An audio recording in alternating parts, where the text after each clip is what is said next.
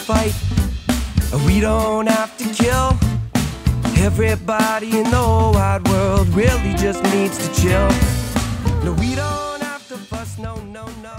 We don't have to fight. Hey everybody, welcome back to not just a brand new episode, but a brand new season of Just Chill with Oliver George. Season 2 premiere here, and I could not be more excited about the guest. But before we get to that, as always, if you are listening to this right now and you did not realize that there was a YouTube show version of the show, please come check out the visual side of things. And vice versa to that, if you're watching me on YouTube right now and for whatever reason you would prefer an audio-only version, you can get that on Apple Podcasts, Spotify, etc.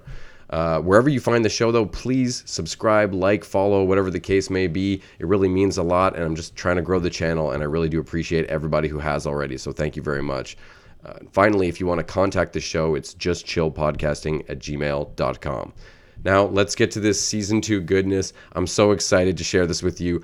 I got to sit down and talk with someone who has been gracing Canadian screens for over 2 decades, whether you know him from Much Music or whether you know him from Entertainment Tonight Canada or various other things. I'm talking about Rick the Temp Campanelli. And he has a reputation that precedes him as being one of the nicest guys in the Canadian entertainment industry, and I can fully back that up. I've been Instagram messaging with him for months now while we tried to figure this out, and he's just treated me like a friend since day one and the sweetest dude ever. So I really think you'll enjoy this episode, and thank you so much for checking it out. Oh, there we go. Yeah, it always has the camera crossed out for some reason. I guess it's to protect you in case you're not dressed yet or something. Yeah, man. Finally, nice to meet you. I was going to say, I got to thank you so much for taking the time, but I feel like I kind of know you already. We've been messaging back and forth since pre-COVID. I know, man. And I really wish I could be sitting there with you. But as the weeks and months went along, I thought, you know what, maybe this is the safest way to do it for now. Yeah. And then, part 2, I'd love to join you one day. Dude, you're welcome here anytime. Continue the conversation, but yeah, this will do for now. Yeah, no, it's crystal clear, so it's good, the next best thing. Awesome. This started, I guess, when I had Strombo on my show last January, and he spoke very, very highly of you. Oh man! And I sent you that clip because I thought you might want to see it, and I remember you telling me that you were really moved by it. So I was, man. I was glad to be able to share it. I'm getting all teary-eyed right now just thinking about that clip. That was really sweet of you to send. That was sweet of George to say all that stuff. And he's like a brother. Still is. We don't see each other much these days, but back in the day, he was like a brother. The guy you could go to because he knew something about everything. And that was the most amazing thing about George. Like he was an expert in all fields. Like he was a teacher. He was an educator in all fields, not just music. People think just music, but everything, sports, politics, whatever, you name it. The guy knows his stuff. Well, especially hosting the hour for whatever, 10 years. I mean, you learn so much interviewing so many different people. No doubt. Exactly. Yourself included with ET Canada and stuff. You must, pick up little pieces every time you talk to somebody. You really do. You get to know a lot about people for sure. People that you look up to, people that are your heroes, people that you just respect. That was the beauty of that job. Like, and I loved, like you love doing right here, right now. Yeah, I was just gonna say, chatting with people, and finding out about people's lives, the good and the bad and everything about them. So yeah, it's like, it was an honor to meet people and chat with people that I grew up watching or I grew up listening to in terms of acting or music. So yeah, it's, I've taken a step back as you know, but I'm ready to get back at it. That's what the last year of my life has been, just talking with all these people that I grew up admiring and that's awesome. Trying to glean a little bit of insight from their amazing lives and stuff. So thank you again. Cool, man. You have a good gig. You have a really cool gig. Thank you. Yeah. I mean, it's been a lot of work. I'm jealous. You inspire me. Thanks, dude. Yeah. Right back at you, man. I mean, and everything George said about you, you definitely are the nicest dude ever. I've heard it from many people, but the fact that you were going to drive down just to do an interview is insanity. Well, I wanted to be there live in person. When I chat with somebody, that's the way I want it to be.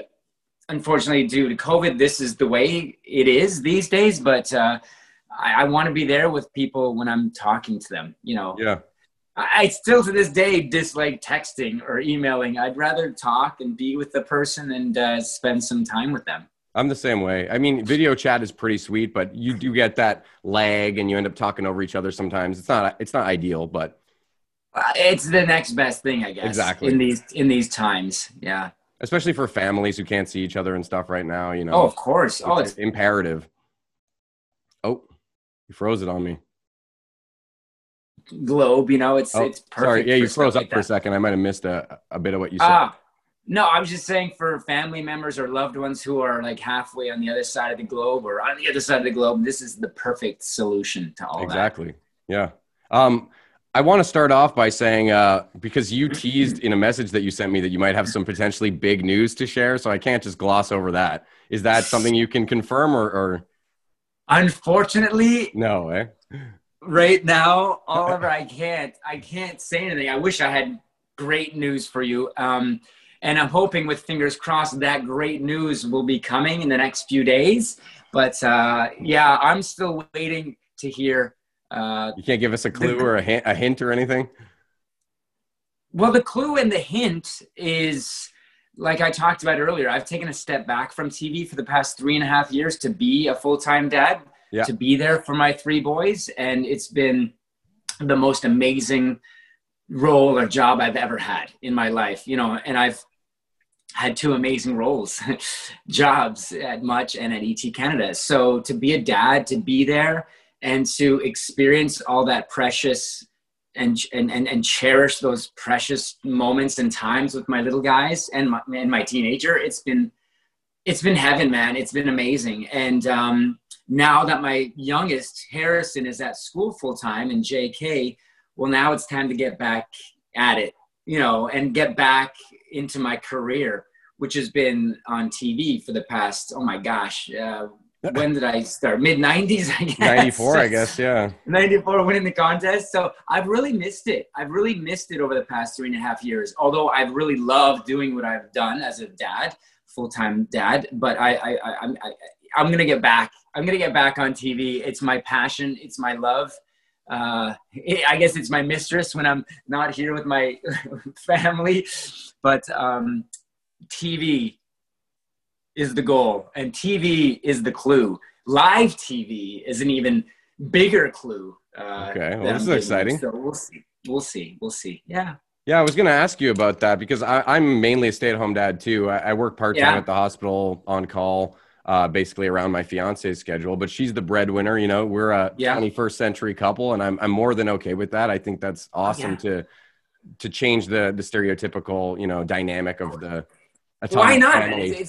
It's 2020. I feel a little bad for all those grandfathers back in the day and dads back in the day that didn't even consider what you and I are doing, are living. They didn't consider it back then. It was always the female, and that was awesome for that time. But I want to be there and experience all these amazing moments in my boys' lives, you know, like you. I want to be there.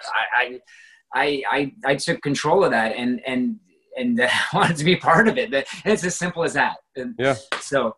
I mean, like, that's what I tell people. My fiance is an ICU nurse and she's incredible at her job. And I love the fact that our family dynamic allows her to work full time at what she loves doing and helping people and saving people's lives and stuff. And, that's awesome. And likewise, I'm the creative type and not only do I get to spend time with my kids, but it allows me to pursue exploits like this. But I did want to ask you. It sounds like it's the perfect pairing, the perfect relationship. It really I think that's always important, is having the right partnership and the right balance too. So, you know, two workaholics probably might not work out together, and two artists might not work out together either because they can't pay the bills, you know? True. The workaholics working all the time, it might work without children. Yeah. but I feel so bad for kids that get pawned off to daycare nonstop and then someone else is essentially raising your kid at the formative years. That's always bothered me. Yeah. Same here. I saw an interview. Now, those jobs are important and people need to do that, but I chose a different route, and I chose to stay away from that. And yeah, like listen, people have different goals in life and different dreams, and you know, mine was to be here for a little while. And with being let go at ET Canada, like I was sort of forced into it. Yeah, right. It was almost a blessing in disguise for me being let go back in 2017, because it pushed me into being a full-time dad, stay-at-home dad, 24/7. You know, prior to that, it was a busy life. It was a busy career. You know, a lot of time in the studio, a lot of time traveling. You know, you didn't get to spend all that time at home with the kids, and I'm grateful. You know, it's weird, but I'm sort of grateful that my time came to an end there, you know, after 12 seasons, and I was forced into being, you know, a full-time dad 100% of the time. Well, first of all, 12 seasons is a great run anyways. It's nothing to scoff at. Yeah. But I saw an interview that you did, and that's kind of what I wanted to ask you, of like how much of a transformation it must have felt like in your life, because these guys were interviewing you and you were describing your typical day. And this is when you were waking up at 4:30 in the morning, doing a radio show, then going to ET, getting home, and you described having like a precious hour with your kids. And I'm thinking, I couldn't live like that. It was, well, I only did that for 7 months. Okay. You know, I couldn't do it for more than that, because I came to that point where I needed to be at home with my family more. You know, I was missing it so much. So unfortunately, I had to say goodbye to one of those amazing opportunities. And they were both under the Corus umbrella. You know, The Edge and ET Canada were both Corus properties. And unfortunately, we just couldn't work out, you know, shaving hours either in the morning or in the afternoon or in the middle of the day. It was a 14-hour day. It was crazy. Like, I was never at home. So, and I really, really enjoyed both of those gigs. You know, The Edge brought me back to my rock and roll music roots, and I loved talking music with Fred and Mel in the morning on The Edge. And then, of course, my bread and butter was ET Canada, and I loved that gig. So it was no better gig than chilling with your kids, though, right? Exactly, man. Exactly. So it was the toughest decision. One of the toughest ones I had to make was to say to The Edge, guys, thank you for the opportunity, but I can't be here anymore. I can if it was just you, or it was so hard, Oliver. It was just so hard. I can imagine. But I mean, family you still first, have family first. Yeah, and you have sponsorships up the wazoo if your Instagram page is any indication. So, well, listen, man, I'll tell you about that right now, because people ask me about that all the time. It's the modern day job. Yeah. It's the modern day job. You know, you go on social media, you talk up a product that you genuinely love or like or use, and you get to pay the bills with the paycheck that is sent your way. It's amazing, because it allows me to spend all this time at home with my family. At the same time, it allows me to make an income. Yeah. And pay the bills. And you make some grilled cheese with Wonder Bread, and that's lunch with your kids, but you're also paying the bills, you know? Not just awesome. Making that beautiful grilled cheese, but that beautiful signature pan that you know, it's amazing. It really is amazing. You're creative. I'm creative. I love that whole world. And by writing captions or coming up with content, I love that stuff. I love it. It reminds me of, you know, writing my old stories when I first started at ET Canada, because we wrote all our stories, we did all our edits, we did all that stuff. So it's bringing me back to that. And I've always been a very creative mind, a creative soul, and it's my latest. But listen, that stuff's not going to last forever. I don't want to be the modern day pitch man for years to come. Doing ShamWow or something. It's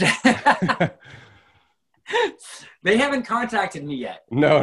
Yeah, I don't think they're doing so great after the last guy. Those are incredible products. Yeah, right. So no, we'll see. You know, knock on wood, 3 times, if this TV gig happens for me, there'll be less of me in your face pushing products. Trust me. Oh, I don't mind. Your stories just make me hungry usually.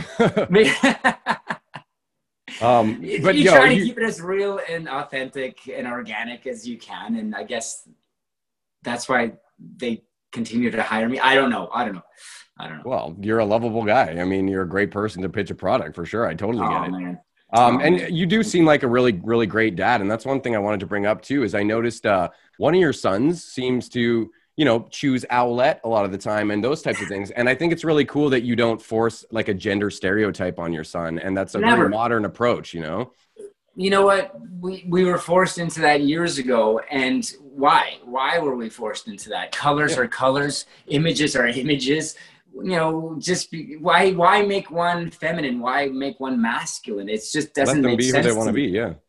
Let them be who they want to be. Let them like what they want to like. And it's as simple as that when it comes to raising children. It shouldn't be any more complicated.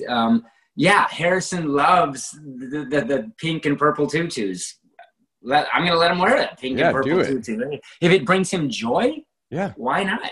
And in contrast to the probably thousands or maybe millions of fathers who would see their son playing with a Barbie and freak out and, rage over it, which is just ridiculous. Life's too short to rage and to freak out, and we both know that. And people should sort of get that in their heads a little more. Life's too precious and too short to freak out over little things like that. Let's concentrate on things that we need to concentrate on and freak out over those things and get upset with those things than these minor little trivial things. It just doesn't make sense to me. Well, all your kids are lucky to have you as a dad, man. Oh man. I'm sure your kids are saying the same thing. Do you have multiple kids? Yeah, I have 2 kids from my previous marriage, and luckily we're all copacetic with the ex-wife. Everything's good. We're a modern family. And then my fiance and I have a guy who's 3.5. So that's amazing. You and I are like the opposite. So I have 1 from a previous marriage and 2 little guys currently. Hey, hopefully more to come. We'll see. I love kids, man. I love big families. I'm done. From a big family. You're done. You're done. That's it. Well, to be fair, I didn't even think I was going to have my youngest son. After I got divorced, I thought, okay, I've got 2 kids. And we started really young. I was 23 when I had my son. Oh, wow. Yeah. He's in grade 7 now, and I'm only turning 35 in December. Wow. So, yeah, it's so I thought, okay, sweet. Both my kids will be in college when I'm like 40, and I can go, travel the world. And then I met my fiance. And she was like, "Hey, I want a baby," and I love her. So, and of course, awesome, I love him so much. I don't regret having him or anything like Beautiful. That. But, I'm done at this point. Yeah. And hey, listen, Oliver, you can still travel the world and do your thing with kids. The kids don't let kids hold you back. I'm sure you know that. True. Yeah. COVID's holding me back right now. COVID's holding us back right now. COVID's holding us back. I can't even come to Ottawa to be with you in person. I'm going to get you COVID-19. I'm going to get you. Vaccines on the way. Vaccines on the way. Yeah. Oh, that'd be amazing once that comes out. Yeah. Then we're going to be living life. Just to get back to normal. Yeah. It would be great. Whatever normal is. I barely remember anymore. Oh, it's hard to remember, man. It seems like this last, has it been 7-8 months since March? It's felt like years. The first few months felt like years. I'm sure we all can relate. To be honest, I found the first month, I don't want to say exciting because that sounds like I was reveling in it or something, but it was, it shook things up a bit, and it kind of, I don't know, it made you feel pretty alive. And I totally agree. Yeah. It kept things simple for us, right? And it brought things back to where they should be. Yeah. In this overwhelming world that we live in, it brought things back to a simpler way of living. We were constantly doing Legos and puzzles, and it was amazing. I loved it. You forget how much you miss that stuff. Yeah. I know. Well, as you grow up, it's like, you don't get the chance to play with that stuff as much unless you have young kids. Yeah. Even then, though, you have responsibilities a lot of time. Like, nothing's worse than hearing your kids say, like, "Oh, do you want to come play?" And you're like, "I got to finish this thing I'm working on," or whatever. You feel like a dick. I know. As long as you're making time for them at some point, that's it's a balance. It's all about balance. It's a balance. For sure it is. Okay, well, let's go back in time to man. where it all sort of began. I know you had a lot of aspirations growing up, things you wanted to be. I heard you wanted to be a pilot and a soccer player and architect. I did. I had a lot of dreams. I'm still a dreamer, man. Maybe I'll still be one of those one day. Yeah, you never know. Yeah. You're still young. Yeah. So you win the contest in 94 though. I want to know, like, what was that like being, you would have been like 24 years old. Yeah, man. Much had been around for like a decade at that point. Yeah. So you must have been a fan, probably watching it like everybody else. And then all of a sudden you're catapulted into this position. Like, did you ever think you were going to go into the entertainment industry before that, or was just no? I didn't, Oliver. No, man. It was 94. I was still at university, finishing up my phys ed degree. I thought I would become a teacher like my older siblings. I was going to follow it in the long line of Campanelli teachers. All three of them are teachers, and I thought I was going to be the next. Teach kids how to kick a soccer ball or throw a basketball, throw a hoop. But I won this contest. I won this amazing contest, and I had watched much. Like you said, it started in '84, and I was watching it all those years. Music was my life. Music, not as much these days. My thumb isn't on the pulse as it was back in the day, but music was my life. Older. We're just getting older. Yeah, I feel like I'm so out of touch too with the popular stuff. Well, it feels like there's millions of artists out there these days, like millions. Everyone's an artist, but that's amazing. But yeah, I lived it. I breathed it. I loved music. I knew everything about music, so I watched much music religiously. I knew everything about the VJs. I knew everything about the videos, the directors. I loved it so much. It was so new back then. So yeah, I thought, what the heck? I'm going to try out for this contest. I'm going to send in. Back then we had 25 words to describe or explain why we would be the perfect fit or the perfect person for this job. Yeah, that's 25 insane. words. That's like 3 sentences. 20 exactly. And back then it wasn't about, filming yourself, doing a selfie, visual with camera phones, because there weren't camera phones. There were camcorders, but so what I did was, I remember this, I'll never forget it. I was at school. I was at my rental house off campus, and I was laying there and I was thinking, 25 words, how am I going to make sure my entry stands out? Well, I chose words that were on Much Music at the time. And I don't know if you remember, you might be a little young. I was born in '85, so. Okay, so, I used the word electric from Electric Circus. I remember Electric Circus. Buzz from Buzz Clip, Outlaw from Outlaws and Heroes. And there were so many more words that I combined into my statement. I made up a statement, then I came up with an alternate using the Much Music words at the time. And I think if I can remember correctly, my 25 words were, rather than outlaw another summer on my fax wedging you guys, I feel obligated to extend my power and help buzz around your electric environment. I believe that was 25 words.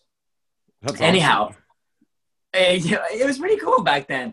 The original statement was, rather than wasting another summer on my ass, just sitting around on my couch watching you guys, and that's how it started. But I integrated the words and shows at the time on Much. Anyway, I sent it in this huge banner that I created in my parents' basement.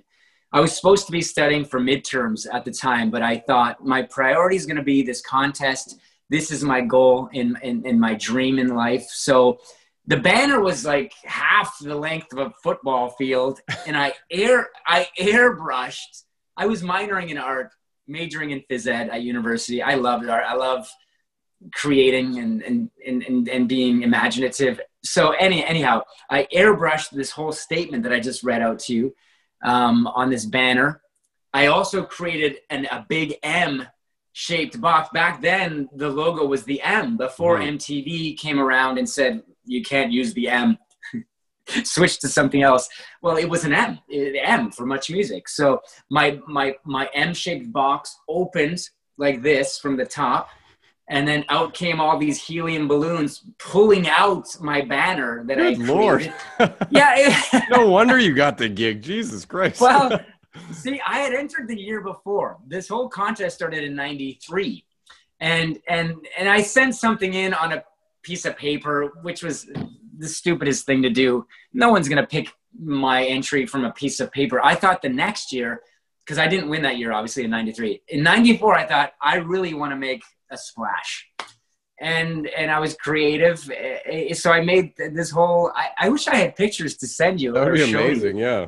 Yeah, I've got them around somewhere on old Polaroids, but If yeah, you can find them, man, because this episode won't go up for a couple weeks. So if you can find them, I can add them in. I've got them somewhere. I got the long, rock and roll hair going. Yeah, I remember.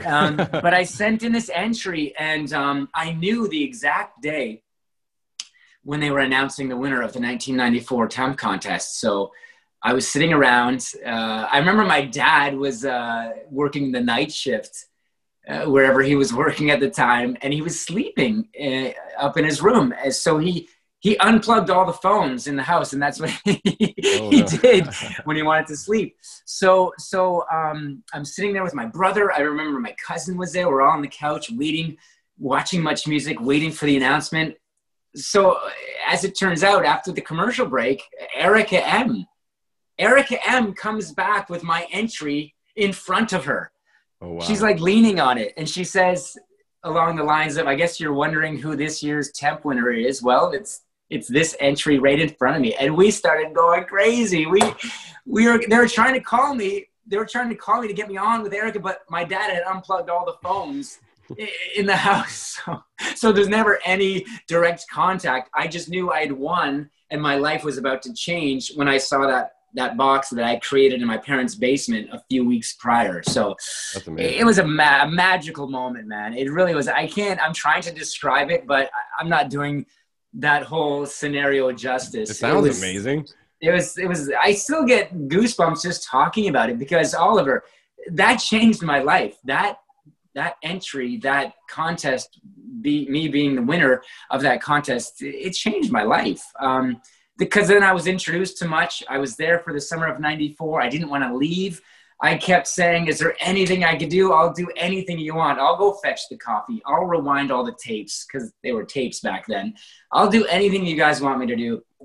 And I did. I did just about anything they wanted me to do for a year and a half.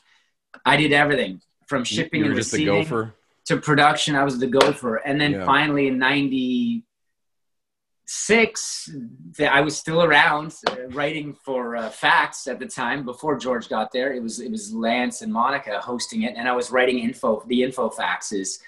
And I guess the person that had won the VJ search in '95, which I applied for, and I was one of the finalists on, it's one of the 7. He didn't work out, I guess, because Steve Anthony was leaving, and they needed to fill those shoes. So Denise Donlin pulls me into her office, and she says, Rick, would you consider going on air as a Much Music VJ? And that was early '96, and the rest is history. And the name Temp obviously stuck around. It stuck around, man. And then the franchise story so long, but you just brought me back, Oliver, with that question. You just brought me back to how it all played out for me.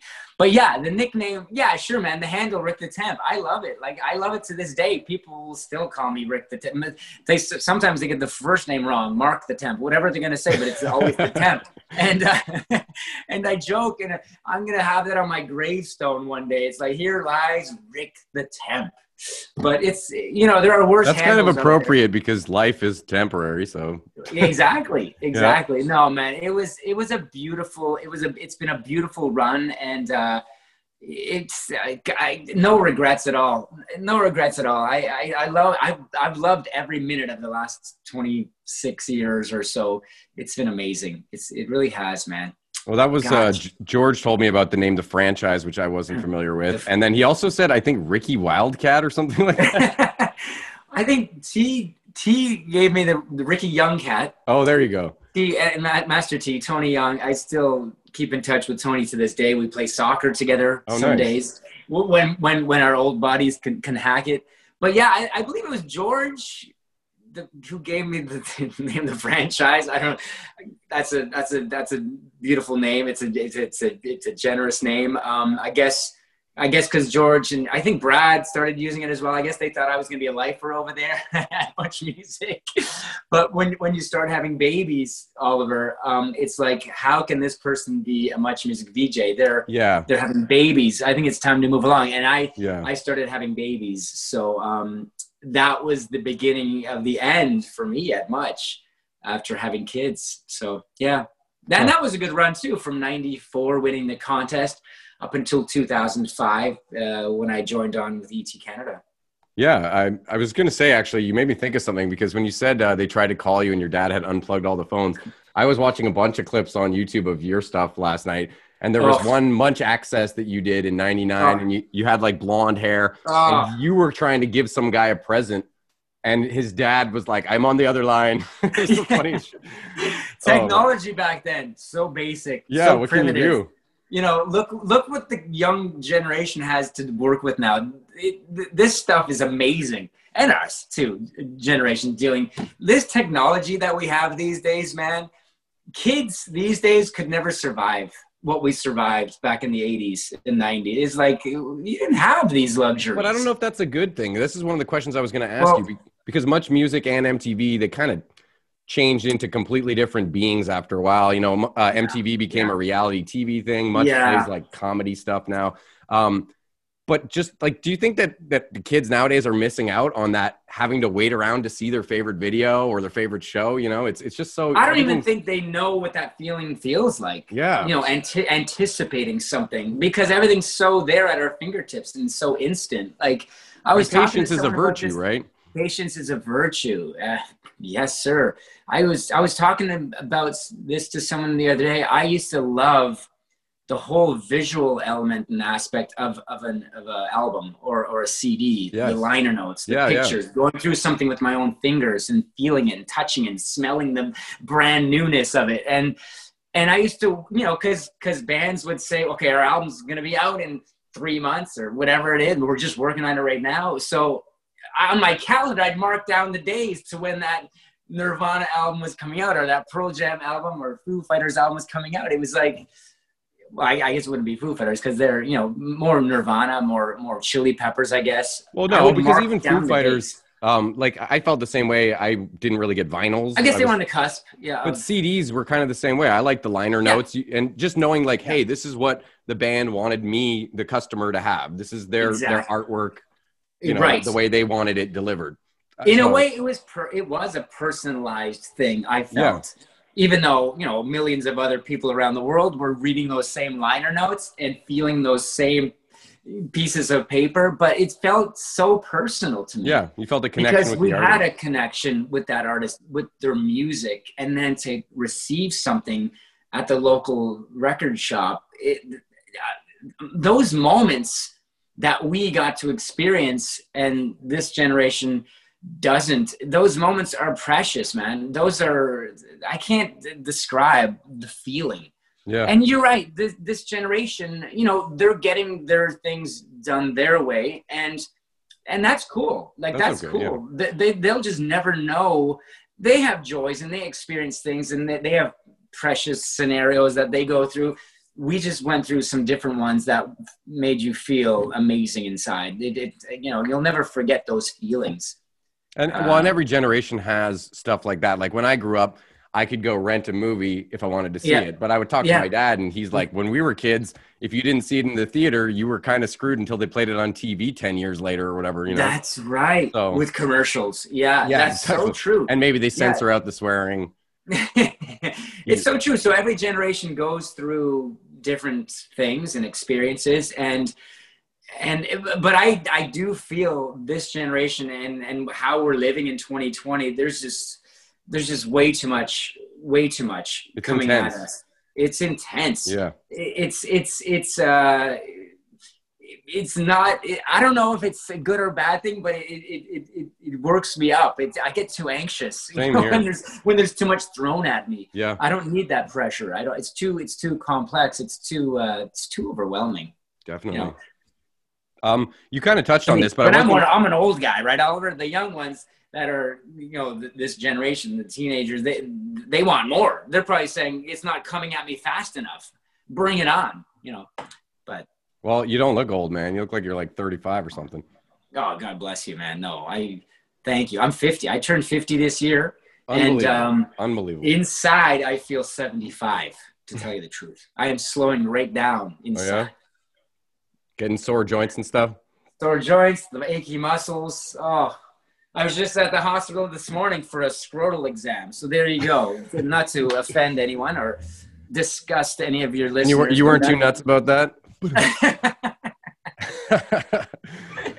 Hey, you'll be there in another 15 years. Oh yeah, I know. I want to stay safe, you know. I want to get my prostate and all that checked. That's right. I want to be there for my kids and long and old, you know. And grandkids. Exactly. I didn't even think about that yet. Yeah. Grandkids. That's where I'm thinking these days. Well, I mean, you've got a teenager. You still got a while to go. Hopefully he doesn't, get any teen pregnancy thing going on or anything. But well, he was telling me the other day as I was driving back home, I'm hanging out with this girl and that girl. I'm walking this girl home from school because she gets a little, nervous walking home by herself. I'm hanging out with. We'll see what happens. No, listen, gosh, 15 years old. He's got a long way to go. But yeah. I know what I was up to at 15, though. You know, you gotta, as long as you teach them well, you know, of course, be safe and all that. Of course, yeah. You kind of touched on this, but I did want to ask: do you keep in touch with a lot of the other VJs from Much? Because it must have been like a family when you were there, but life gets in the way sometimes. I was just curious, like who do you stay in touch with?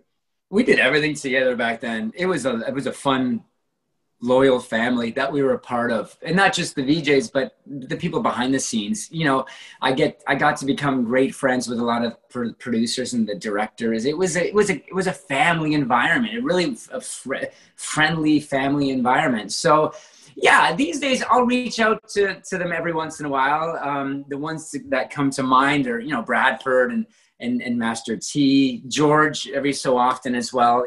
George more so on Instagram with direct messages. He'll comment on one of my posts or I'll comment on one of his posts and then we'll get the conversation going. I'd much rather see everyone and be with them and give them a hug. You guys should do like a reunion special or something. Oh man, it'd be amazing. That'd be awesome. That would be awesome. Yeah. Get Ed the Sock in there. Get the Sock. And I do hang out with Steve a lot and talk to Steve a lot. Yeah, I've been on his podcast a couple of times. He's got a podcast called Mensplaining where he has a bunch of guys talk about masculinity issues. And I've been on that a couple of times. Yeah, Steve is a great guy. And he's had such an amazing brand. And what he's done with Ed the Sock over the years, talk about longevity. Man, Ed. Yeah, he's been pissing people off for decades. That's true. Pissing people off and calling people morons for years. Yeah, he's been getting in hot water on Twitter this year. I followed a couple of things that he was. I'm not going to go into it here, but that's the beauty and the amazing thing about Ed the Sock and being a puppet. Like you could say whatever the heck you want, and he did back then. I'm saying me or George or Rachel or Amanda, we had to be careful back then at what we said. We couldn't really express our opinions that much the way Ed did because he's a puppet and you can get away with that stuff. So Ed for Much Music was that extreme. And then you had the other extreme of, almost walking on eggshells at times with what you were saying, especially to the bands. Now although it'd be nothing compared to 2020, people getting canceled left and right. That's true. That's so true. Yeah, that's so true. But no, it was good times, man. We did get away with a lot back in the day. It was, because it was live, you would prepare something and show your producer of your game plan, your rundown, and then you would stray from time to time, depending on what the answers were from the people that you were talking to, and you just ran with that. But yeah, I should correct myself. At first, it was like the Wild West, man. We did do what we wanted to do. It was towards the end when it became a little corporate and, the early 2000s to mid 2000s, it's like, okay, you can't talk about this. You can't bring up this subject. Let me see your exact questions like that. That took away from a lot of the fun. Makes it a lot more robotic, yeah. It did. And that was exactly the time when I started having babies. And I thought I'd say, okay, guys, it's been great, but, you do things the way you want to do them. I prefer to do things this way, but, whatever. We agreed to disagree. Okay, well, I got a question about, this could, I guess, pertain to Much or E.T., I didn't want to ask the boring question everybody asks, like, what was your favorite interview? I'm sure you've been asked that a million times. So my fiance actually gave me this spin on that question, which is, what was the most intimidating interview that you ever done? On Much Music? Well, either or, you know, just someone where you were really, really like shaking in your boots. Well, let's start with ET Canada, because with ET Canada, I was interviewing not just music people anymore, but TV actors, film actors. So it was a little bit out of my, you know, area of expertise. Now I love film and love TV, but music was my thing. Yeah. And it was my strength. So,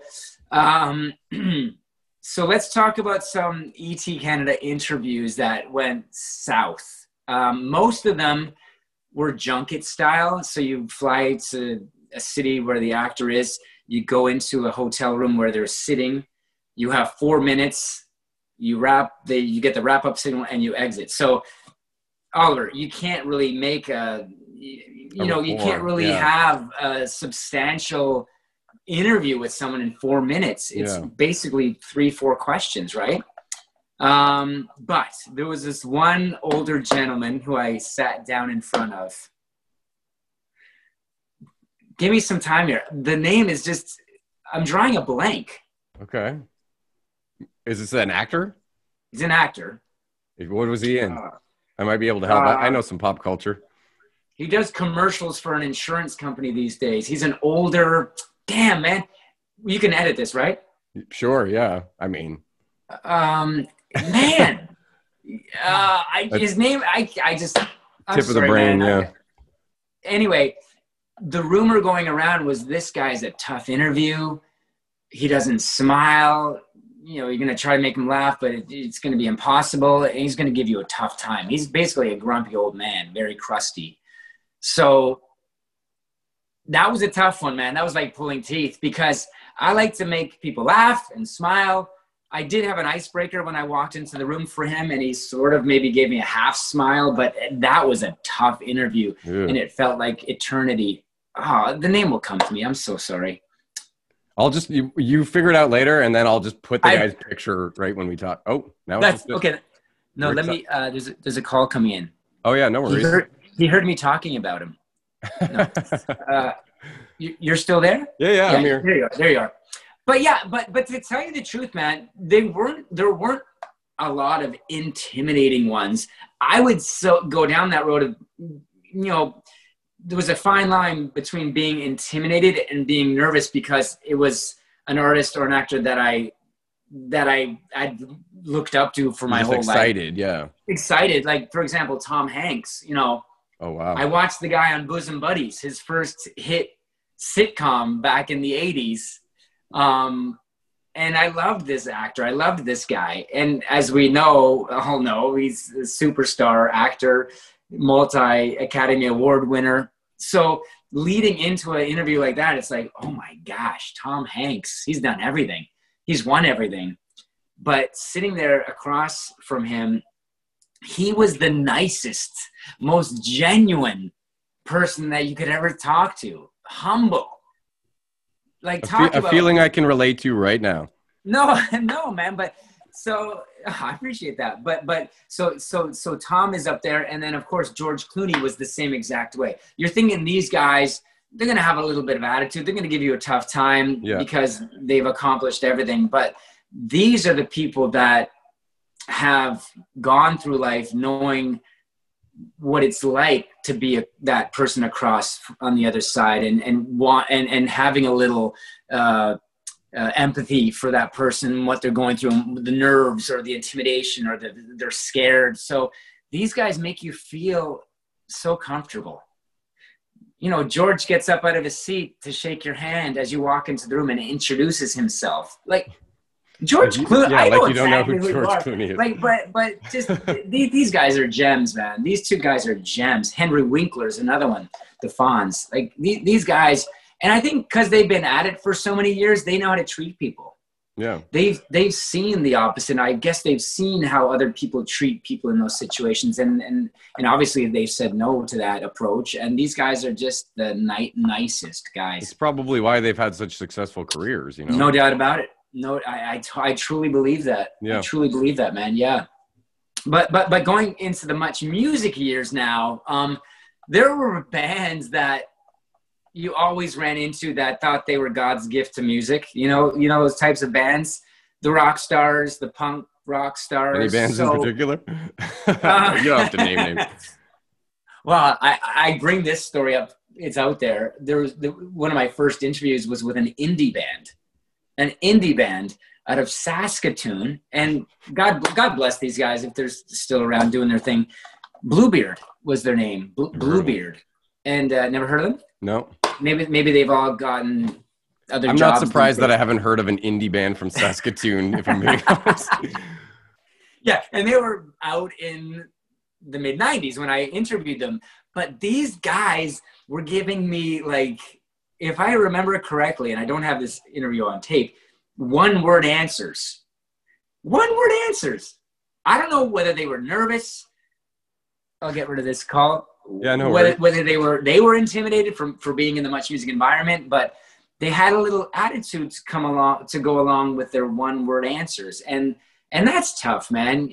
And as you know from doing this, especially when you're doing it live, when you have these one-word answers or when you have this dead air, it doesn't make for great TV or great entertainment. Sometimes it does. When you're interviewing Ben Harper, Ben Harper would always take in your question, sit there for a few seconds, think about it, think about a great answer, and give you the great answer. Ben Harper was one of the most amazing interviews ever. Look at some of his interviews. Yeah, I'll check it out. It was a lot of dead air. I like his music. But you were anticipating that there was going to be a glorious answer to your question, and there always was. But anyway, yeah, so a band like that. I remember Bill Welichka was interviewing Blur one day, and again, they were the same, this Britpop band with all this pomp and attitude and cockiness. Again, they're thinking they're God's gift to music. They're very talented, don't get me wrong, but they were reeking in that, and they gave Bill a tough time. I remember sitting there watching the interview. Yeah, you know what? I could probably in my hands, count the number of times where things went sour on one hand. And we did hundreds of interviews.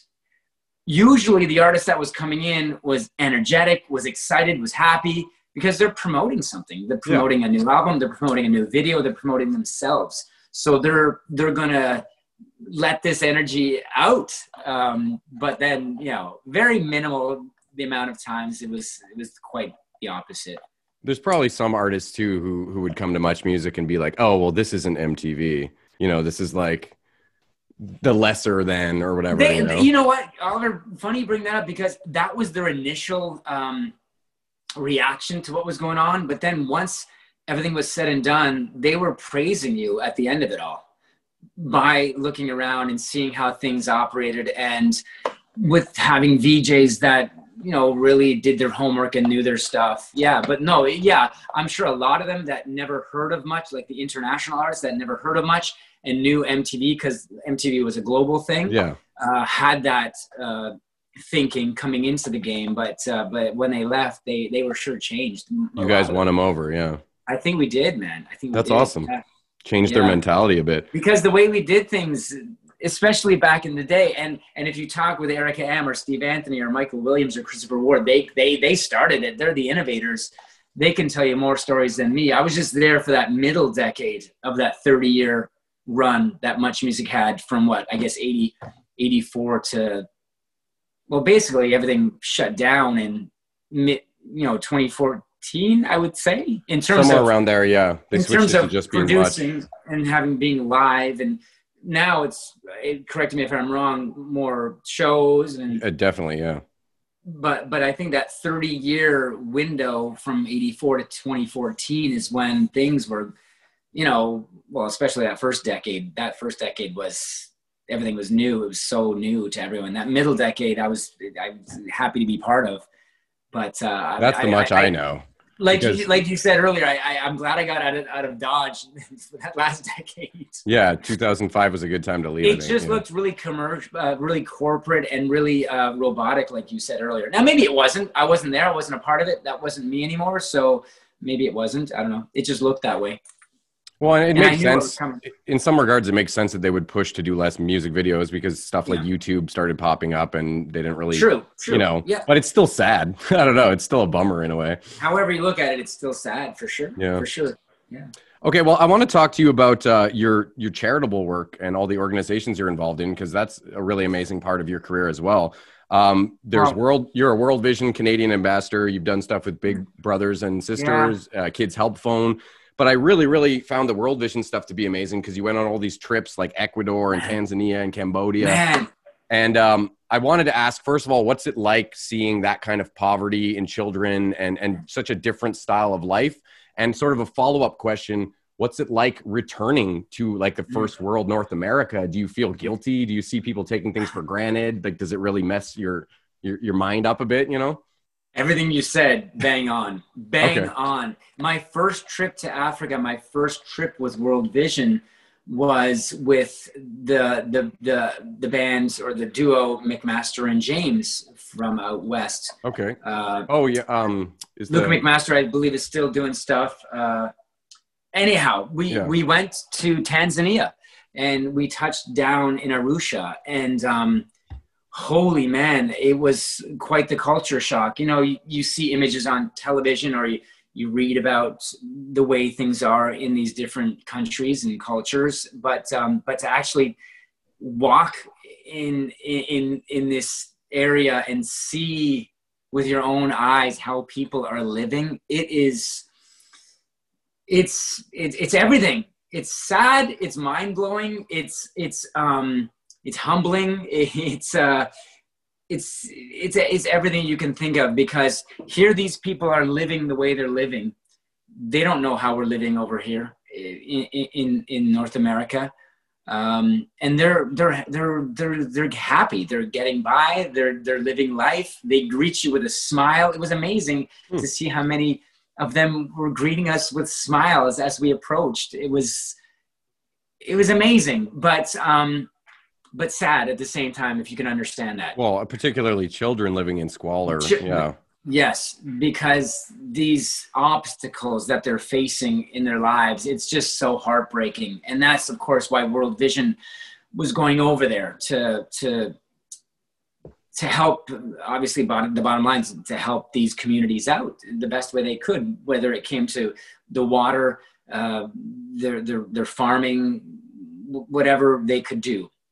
So coming back to Canada, it's like, we're wasting water. Why are we showering every day, twice a day, some people? Why are we wasting water? Why are we wasting energy on this? What are we doing with our environment? So yeah, it really made you think about how we live our life here. Especially because you commented that they were all very happy and smiling a lot. And you have people over here who have everything they could ever want and they're still miserable. And more, you know? and they want more. But you're Yes. right. Some of these women were walking miles to the nearest watering well to just get fresh water, where we can just go over here to our taps, turn on the water, and it's crazy, man. Even hit the ice machine, you know?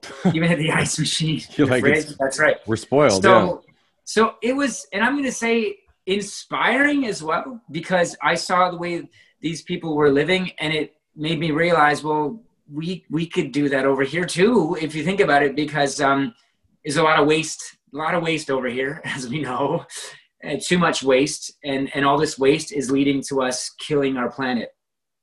So you realize that, and you implement that when you first get back here, and you try to spread the good word. A lot of it's falling on deaf ears because those people haven't had those experiences for themselves. Exactly. Yeah. You need to bring those people to these areas in the world to see firsthand. And I always said that when I came back, I said, you need to go to see how these people are living. It's sad, but you know, they're still living with very, very minimal resources. And it's very sad, but it's very inspirational. I don't know if you understand what I'm saying. No, for sure. There's a dichotomy there. Yeah. There really is. So that was my feelings in all of that. And then of course, as I continued to go on these World Vision trips, to Cambodia, to Ecuador, to other countries in Africa, I didn't feel as uncomfortable in those surroundings anymore, and I was sort of getting used to it, and that was a good thing, because these people, no matter how many obstacles are thrown in front of them, they are living and they're getting through, and with the help of all these other NGOs, not just World Vision. There's a ton out there that help out people in third world countries, but I felt better about going to these places, and I felt more comfortable with going to these places. I haven't done a trip in a while, obviously with COVID, but I'm really looking forward to going on another World Vision trip, whether it's bringing a band or a personality or whoever, just going and well, you're a personality. Yeah. Well, no, no, but just, you know, submerging yourself into that culture and being with those people, and just forgetting about everything else around you and what's going on in the world, and just trying to be there for them and be a new friend for them.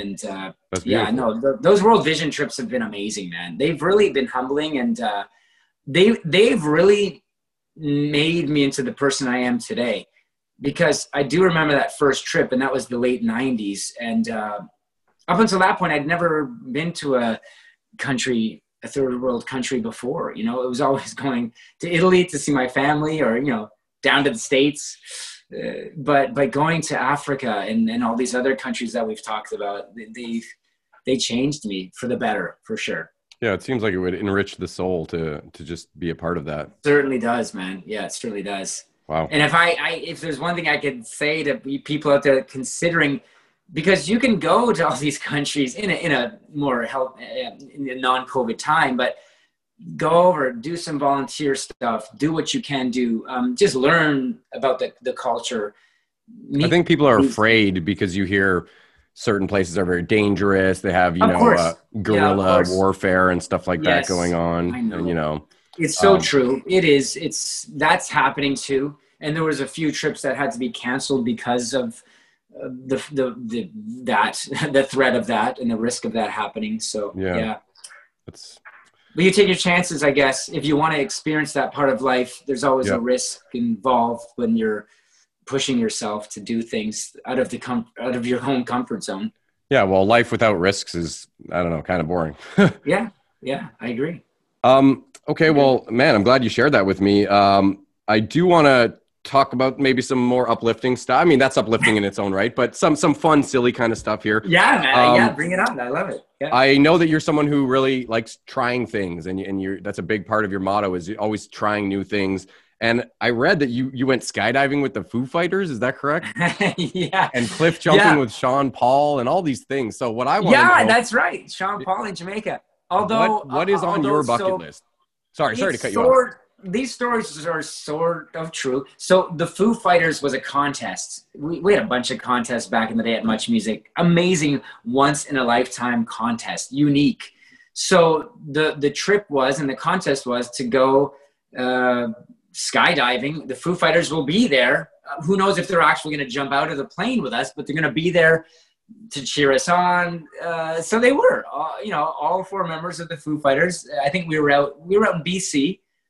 Pitt Meadows, I believe it was Pitt Meadows was the skydiving area. Okay. And we brought along a couple winners, Much Music winners from Calgary, I believe they were. So when all of us were there on the first day, the conditions, unfortunately, the conditions didn't let us jump out of the plane. And we were all quite sad because the Foos were there, the jumpers were there, I was there, the pilot was there, the plane was there, but we just couldn't do it. It was too dangerous. So we had to go back the next day. Now, the next day, the Foos couldn't join us, but we did the jump. And it was with the Much Music Contest winners. Taylor, Dave, the Chris, they weren't jumping out with us. It was just the contest winners. So. You still jumped, though? Hell yeah. I loved the jump. We used to have a show on Much Music with Jennifer Hall. It was Truth or Dare Tuesday. And I loved being dared to do things. And I always loved being the guy, the go-to guy, even in the early days, to do things like nipple piercings, eyebrow piercings, tattoos done on air. I guess they always came to me with, well, Rick, like, remember the Rick will old do it. commercial? Let's get Mikey. Mikey Yeah. likes everything. For a cereal, I believe it Yeah, was, back, gosh, the 70s and 80s. Well, let's get Rick the Temp to do it. He'll do it. He doesn't say, and I was nuts to try anything back in the day. Not so much these days. I've got a lot of responsibilities and a lot of little ones that I've got to care for. But I took all the chances in the world back in the day. If you don't, like you said earlier, if you don't take risks and try things in life, what kind of life are you living? That's your prerogative and that's your way to go through it. But I want to do everything I can because we only live once. I want to try as much as I can. So I'm still trying. I'm going to take a shot in the dark and assume that the Foo Fighters thing was when they came out with the song Learn to Fly. It was probably tied into that. It was. Yeah, okay. It was. All this was to try to figure out, though, what is on your bucket list now? Oh, yeah. I appreciate the food story. Don't get me wrong. But I wanted to know if there's anything that you're still dying to try. I've done a lot, and especially a lot on TV with a camera following me around, especially back in the day. But is there anything else I'm wanting to try? I love to travel. I still want to visit countries and culture and meet cultures that I haven't even come close to understanding yet. So that's a bucket list thing. Yeah. Oh man, a bucket list. This is I don't really have a list of bucket list items. Like when I want to do something, I try to make it happen. I really do. Because more spontaneous kind of. Well, you never know, man, when time is going to run out on you. True, yeah. So to have a long list of things, that just puts pressure on me to get them all done. So as I go through life, if I wake up tomorrow morning and if I want to do something out of my comfort zone or thinking like outside scuba diving with sharks or something like that, you know. That was amazing, man. You did that? Oh, that shit. was That was just an amazing. example. I didn't know you did that. Rob Stewart, God, he was a great guy. And just thinking about him, you know, he's no longer with us. And Rob was such an advocate for marine biology, marine life, sharks in particular. We all saw shark water and the amazing things that Rob introduced us to in this world, this underwater world. So yeah, Rob took me, we went scuba diving, and there was like 30 sharks around us. Like not in a cage or anything? No. Oh, wow. No one was in it. We weren't in a cage. The sharks weren't in. Rob lived with the sharks as one. Like he saw these creatures as beautiful creatures, unlike a lot of us in life that go through life thinking jaws, sharks, you know. Yeah. I have a terror. phobia somewhat of sharks for sure. Yeah, but Rob's whole mission in life and his team and family still to this day seeing the beauty in this creature and saving the shark. As we know, a lot of bad people out there do a lot of bad things to this creature. So yeah, Rob was amazing at doing what he did. So yeah, Rob took me down in the Bahamas and we went down diving with sharks. It was the most exhilarating moment of my life. Like he was there with me every second. We were down 30 meters. We planted ourselves there at the base, and then the food came out to feed the sharks, and you see all these sharks coming around. They were bumping into you. It's like, what is going on right now?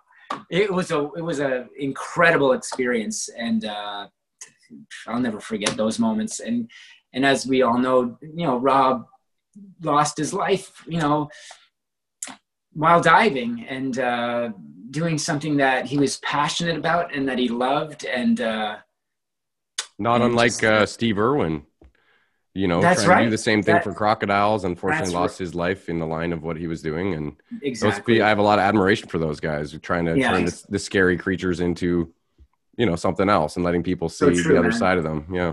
So true. Yeah. What a special memory though. That's amazing. Never forget those moments. Yeah. Yo. Well, I wanted to talk to you about sports. I'm not a huge sports guy, but I know you are. I love sports, man. I just wanted to hear your take on what do you think how the leagues have been handling the COVID situation with cardboard people in the stands and stuff. Are you a fan, Well, or do you think they should be just holding off longer? You know what? At first, when this all happened, it was like there are no sports at all to watch, to follow. Maybe there was some, rare sports happening in Eastern Bloc countries like ping pong or something that they were still playing, which was insane to follow, but I still followed because it was sport. It was something, yeah. But it was something. But when all the majors, the 5 majors started coming back, it's like, yes, okay, I like this talk. Let's make it work. Let's make it work safely, in a safe way, taking all the precautions necessary. So playing in stadiums without fans, in bubbles, where only the athletes can be, no outside interference in terms of risking their health. I loved it. And when the NFL started up, we saw, some venues were allowing up to 20% capacity. So you continue to see some fans at some stadiums, even with college football. I think with baseball, maybe towards the end, or maybe not. I don't know. I forget how that played out with the World Series. But yeah, having the cardboard cut, because sometimes when I'm watching a game and I'm seeing the cardboard cutouts, I'm so into the game. I just think by seeing the visuals, I think those are real people. Yeah. By hearing the audio, and they've done such a great job with the fan ambiance and the cheering and the booing and the yelling and the heckling. I'm just concentrating on the game. I just think it's a normal sort of what I was watching before COVID. I know in Colorado they did one game where all the fans were replaced with like South Park cutouts. Everybody from the village of South Park. That's right. They're having fun with it. And it's that's what cool. They have to do because, sure, fans aren't allowed to come in yet. Or, you're not allowed to fill up the stadium yet. But, like life, sports must go on, man. Sports, we need sports. Like, that's a huge part of my life. A lot of people's lives, yeah. In a lot of people's lives. I've played sports and watched sports as far back as I could remember. So to be without sports for that first month or two, it was tough. It was tough.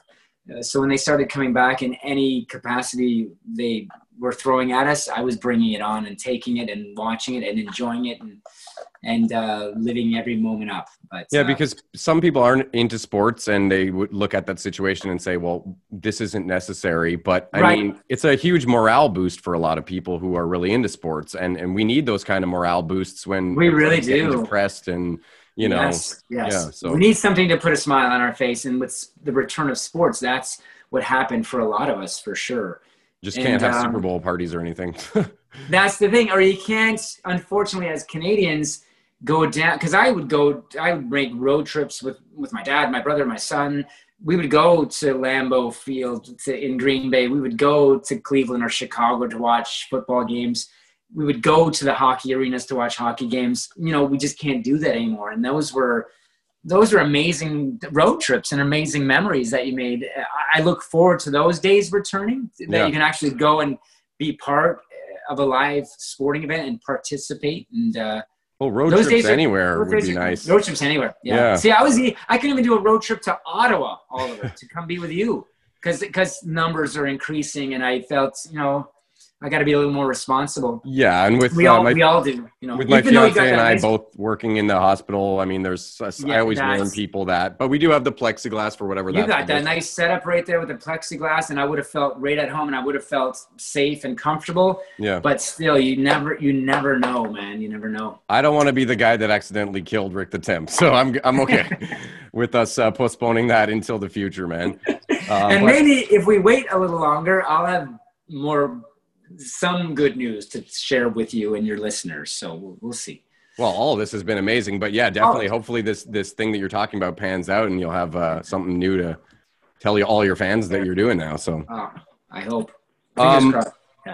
I had a couple other fun questions. I know that I read that you were into jazz and 80s music, and I was just curious if you had any favorite artists in those categories. Yeah, man, I'm into all genres of music. I always have been. Sure, I love the alt rock and rock. That's my go-to, but I love music is universal, and all types of music and styles and genres I love and I respect, and I can't get enough of. So yeah, jazz has been a huge part of me for years.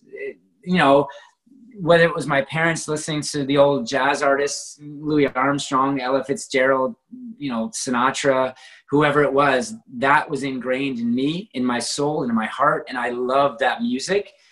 I listen to Jazz FM 91 these days. It's one of North America's, most amazing jazz radio stations. I'm sure you can get it with their app out there and online or something. Yeah, it's amazing, man. They do amazing things. They're a non-for-profit, obviously, and they have these drives every so often.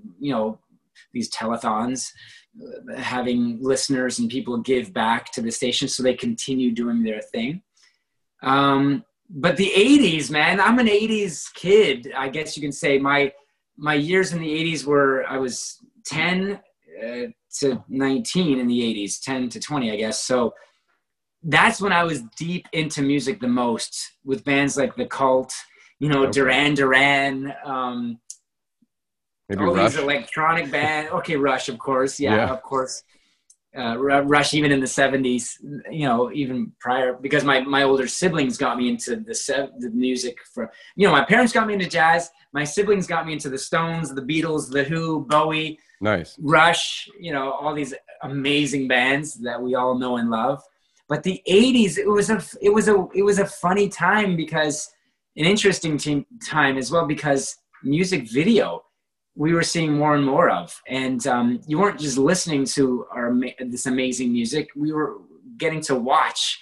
You're watching music in terms of watching the music video, so you're putting visuals to the audio, and it was amazing. And all these bands that you grew up listening to, well, now you can get a better understanding of what they're all about, because their personalities are shining through in these music videos.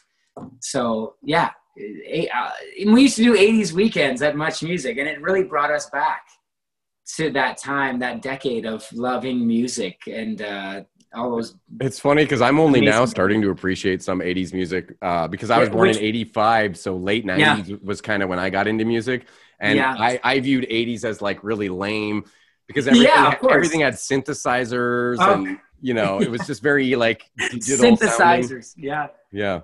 And they were playing synthesizers like guitars back then. Guitars, yeah. Right. So it was an amazing decade. It really was. It was a corny decade. Corny is probably a good word. Yeah. Yeah, and a lot of people will like put the 80s on the back burner, but the 80s, man, there's something to say about the 80s. That music stays in your mind, like. Dexy's Midnight Runners and all these, Culture Club and Duran Duran, Wham, all these amazing bands. You hear the music to this day, and this generation knows the music. They have to, because they're on ads or wherever they're hearing them. It all came from the 80s, from these amazing, interesting, unique 80s bands.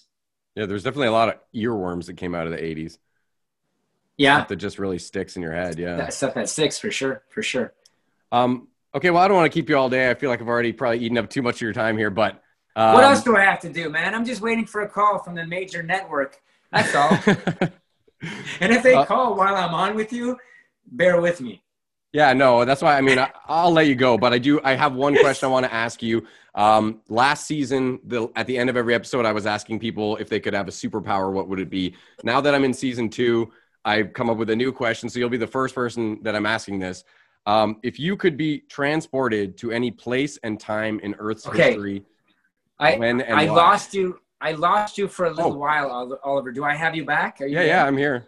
Okay, can you hear me? Okay, cool. Repeat that question. Sorry, I didn't hear it. Sorry. Okay, so the question I'm asking everybody at the end of this season now is if you could be transported to any place and time in Earth's history, where would it be, when would it be, and why? Wow. I know, you could go back to the dinosaurs. You could Well, there are so many amazing life moments that I wanted to be a part of and witness. I'll send you a list. I'm going to stick to music, and I'm going to stick to just wanting to be there when legendary bands created music. Okay, so there's a lot of avenues we can go down here with that loaded question of yours. Yeah. But for me, oh gosh, And since, you know, the Beatles are probably one of the most well-known bands to ever make music, maybe send me back to Abbey Road, and I want to be there in the studio with the Beatles, you know, when they're making this music. Sure, we get to be part of it now with documentaries or things like this, but I think that's one thing that I would really like to be a part of. You want John to turn to you and just be like, Rick, what did you think of that take? Yeah. Was it a good one, or should I lay down another? Yeah. Very, very good. That's not bad Liverpool impersonation. That was very good. But I think moments like that, and not just the Beatles, I wanted to be there when the Beach Boys recorded Pet Sounds, or when being at Woodstock. Pearl Jam recorded 10, or we got to go to Woodstock many years later for one of the anniversary Woodstocks. It was a totally different experience, as you can understand. I think Limp Bizkit and the Chili Peppers set the place on fire that last night. But it started off peaceful with the Tragically Hip and James Brown. It started off very peaceful. Oh, man, I wish I could have seen James Brown live. Good Lord. Oh, man. I still listen to him almost daily. James, I don't think there's anybody's music that makes me feel better and more alive than James Brown. You know, it just makes me want to dance. Yeah, feel good. Yeah, exactly. The little dance. Oh, he get you feel good. You know? That's right. There's just something about him. All these artists that we talked about brought something different to the table, the musical table. And it's such a beautiful, large table. And when you talk about artists, you talk about different genres, and you talk about your love. Your love's got to be for all of it, all of the above. And we talked about that earlier. But yeah, being there in those moments where the history was made in terms of music and these bands making music, I think I'd want to be there. But there's so much that I wanted to be a part of in history. Yeah, it's hard to narrow down to one specific time. I just kept to music. That's cool, though. I'll accept that answer. All right, man. Well, thank you so much for taking the time. Yeah, Oliver, it means the world to me. Man. No, my pleasure, man. You do a great job, man. I'm fearing my return to the hot seat one day, if it happens, knock on wood, because people like you who have started these podcasts are doing amazing things. You know, keep up the good work. It's a great conversation.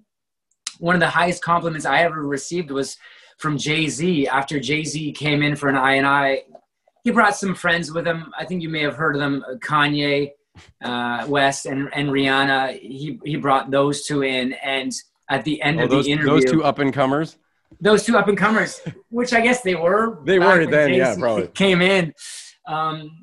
He signed a pair of his shoes for me, and I'll never forget. And I have them, and just love the conversation, man. It was that simple, but it meant so much to me, and it kept me going for years after. And that's what it's all about with stuff like this and stuff that I did and hopefully will do in the near future. It's just about the conversation, that connection, and trying to find out about people and learn something about people and educate people if we can as well. So and grow through the experience. Roll through it, man. Roll through it. Yeah. Be in the moment and the experience is important. And a lot of people fail to do that genuinely, Well, that's one of the things, sort of like what we were talking about earlier. One of the reasons I like doing this way is being able to be completely uncensored as well, because that's something that, you spoke about with Much Music. There was, you can't say this, you can't say that. I loved that when Strombo came on, he was dropping a bunch of F-bombs, and, it's a side of him that maybe people hadn't seen when they're used to just the polished, media version. That's right. So that's right. If you want to swear, feel free.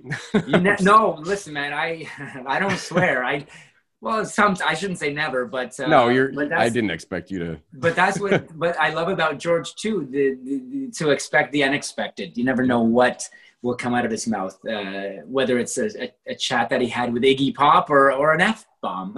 He's a punk at heart, Or in the same sentence as talking about his experience is with Iggy Pop, he'll drop an F-bomb. So no, man, it's all good. It's all good. Hey, we are who we are, and we can't change who we are. Well, censorship to some degree I find kind of silly. That's my opinion. I think if it limits your ability to express yourself, then I would rather let people speak freely, uncensored, and get the true, feeling behind what they're trying to express. No doubt about it. Yeah, I agree with that. And that's why formats like this are perfect. Yeah. For what you're going for. Yeah. No, this was amazing, man. It was, right, I'll man. cherish this time I spent with you. Yeah. And hopefully we can man. catch up again. I'm glad we finally were able to chat, and great virtually meeting you, Oliver, and we'll do it again. Well. I promise we'll do it again in person next time, I hope, right? Yeah. Anytime you're in Ottawa, man. 6 to 8 months, let's hope. Let's fingers crossed. Be safe over there, man. Be safe and keep healthy, okay? You too. Take care of those kids, man. All right, Oliver. You too, my man. Nice to talk to you. Take care. You too. Peace, man. Okay. Thank you. Peace. Thank you.